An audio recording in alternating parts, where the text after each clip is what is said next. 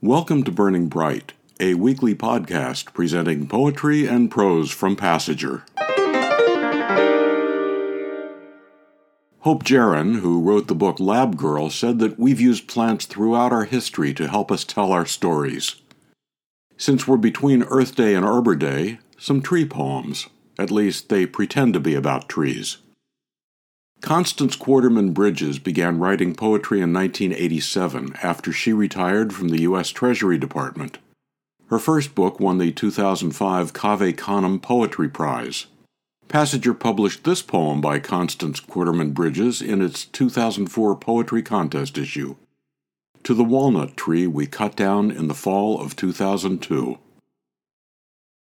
Because you curved over our house, clogged gutters, and grew black eruptions like scabs, we cut you down. Your fruit littered our driveway, rolled like marbles under the postmen's feet.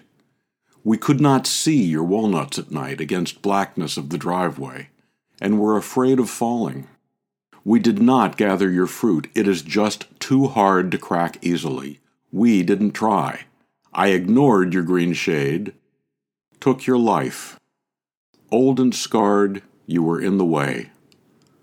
Maybe we could have pruned your aggression, changed the way you were. We sawed you into pieces but did not shred to mulch. We stacked you in cords to wait for winter and our fire. I never told you I have a fear of winter. Do you remember the summer of 1941? You were young then. You held the children's swing, heard their laughter.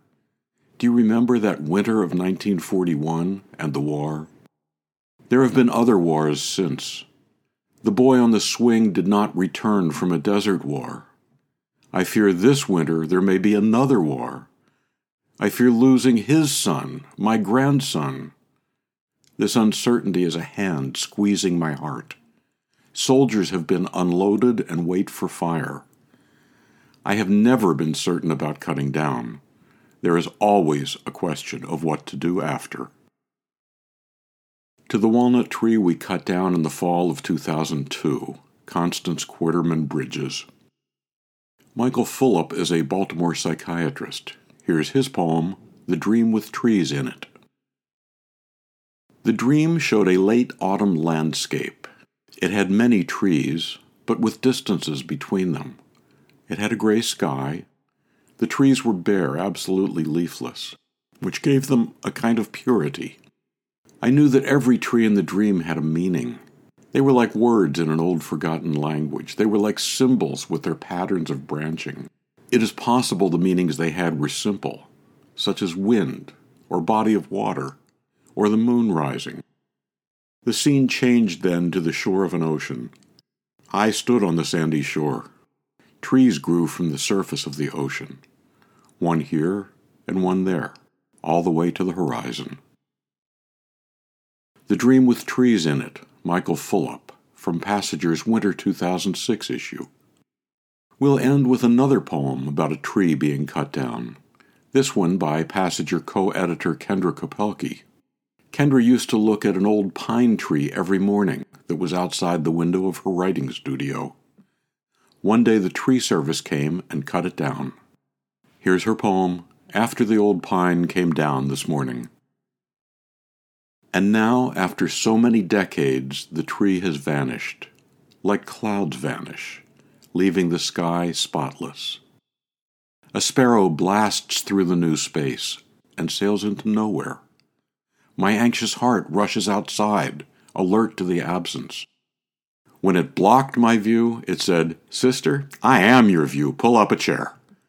Early mornings, I heard every word it said, even when it seemed to ignore reality. I watched it come out from the darkness into being. And when the vines climbed the trunk and dead branches, laced the tree up in a bright green spring dress, how could my eyes not be opened? The trunk sent its death rattle across the sky, a blur of green spins through time, and the tree falls through me, in slow motion. My bones rise up, awake. After the Old Pine Came Down This Morning, Kendra Kopelke. We don't usually feature work by Passager staff, but maybe it's time to change that. To subscribe to or learn more about Passager and its commitment to writers over 50, go to PassagerBooks.com. You can download Burning Bright from Spotify, Apple and Google Podcasts, and various other podcast apps. For Kendra, Mary, Christine, Roseanne, and the rest of the Passager staff, I'm John Shore.